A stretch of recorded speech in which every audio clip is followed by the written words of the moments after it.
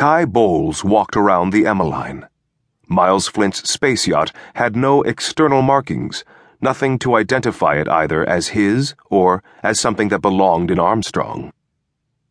She had thought such a lack of identification was illegal, but the man in charge of Terminal 25, where the most expensive yachts docked, assured her that most yachts above a certain class had no exterior identification. They had codes and signature signals that got sent from port to port before the yacht arrived. No one questioned, no one worried, no one noticed, because they were paid not to. She stood as close to the yacht as possible.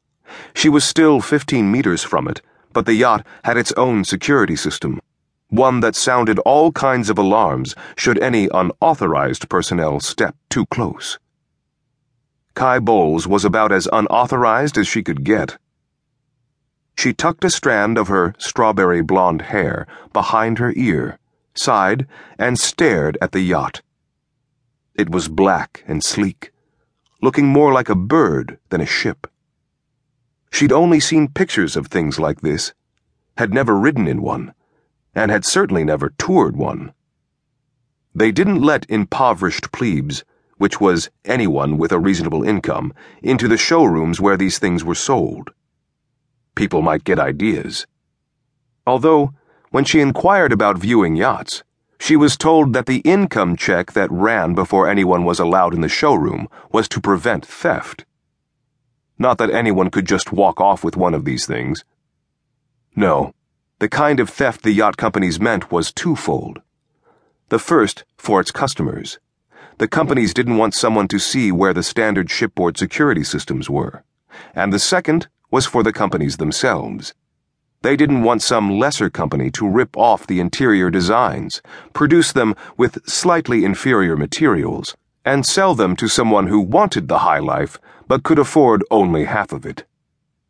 They certainly didn't want a reporter in their showrooms, various members of the sales staff had told her, and even if they did, they would want one with a sterling reputation.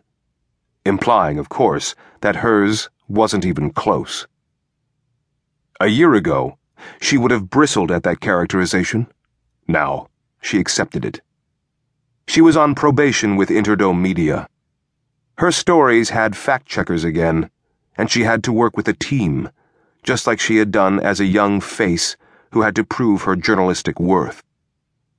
She had taken on the Moon's new security chief, Noel DeRicci, and had lost spectacularly.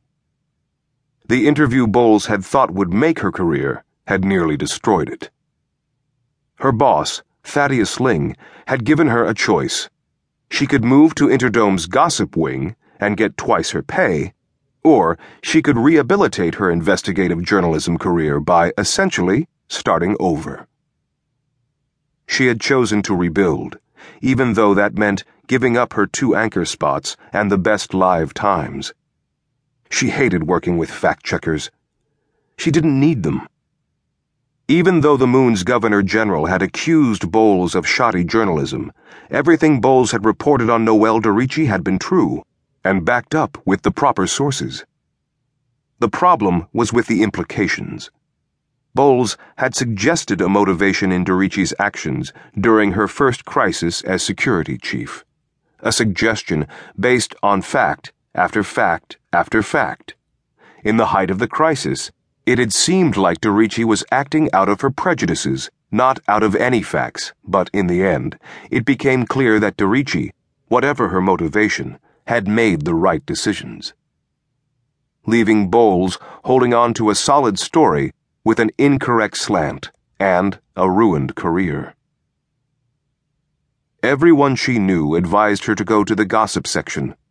A few idiots had even told her that her skills were better suited to innuendo and career-destroying examinations of celebrity sex than finding out about the truth about government misbehavior, corporate mismanagement, and just plain old greed.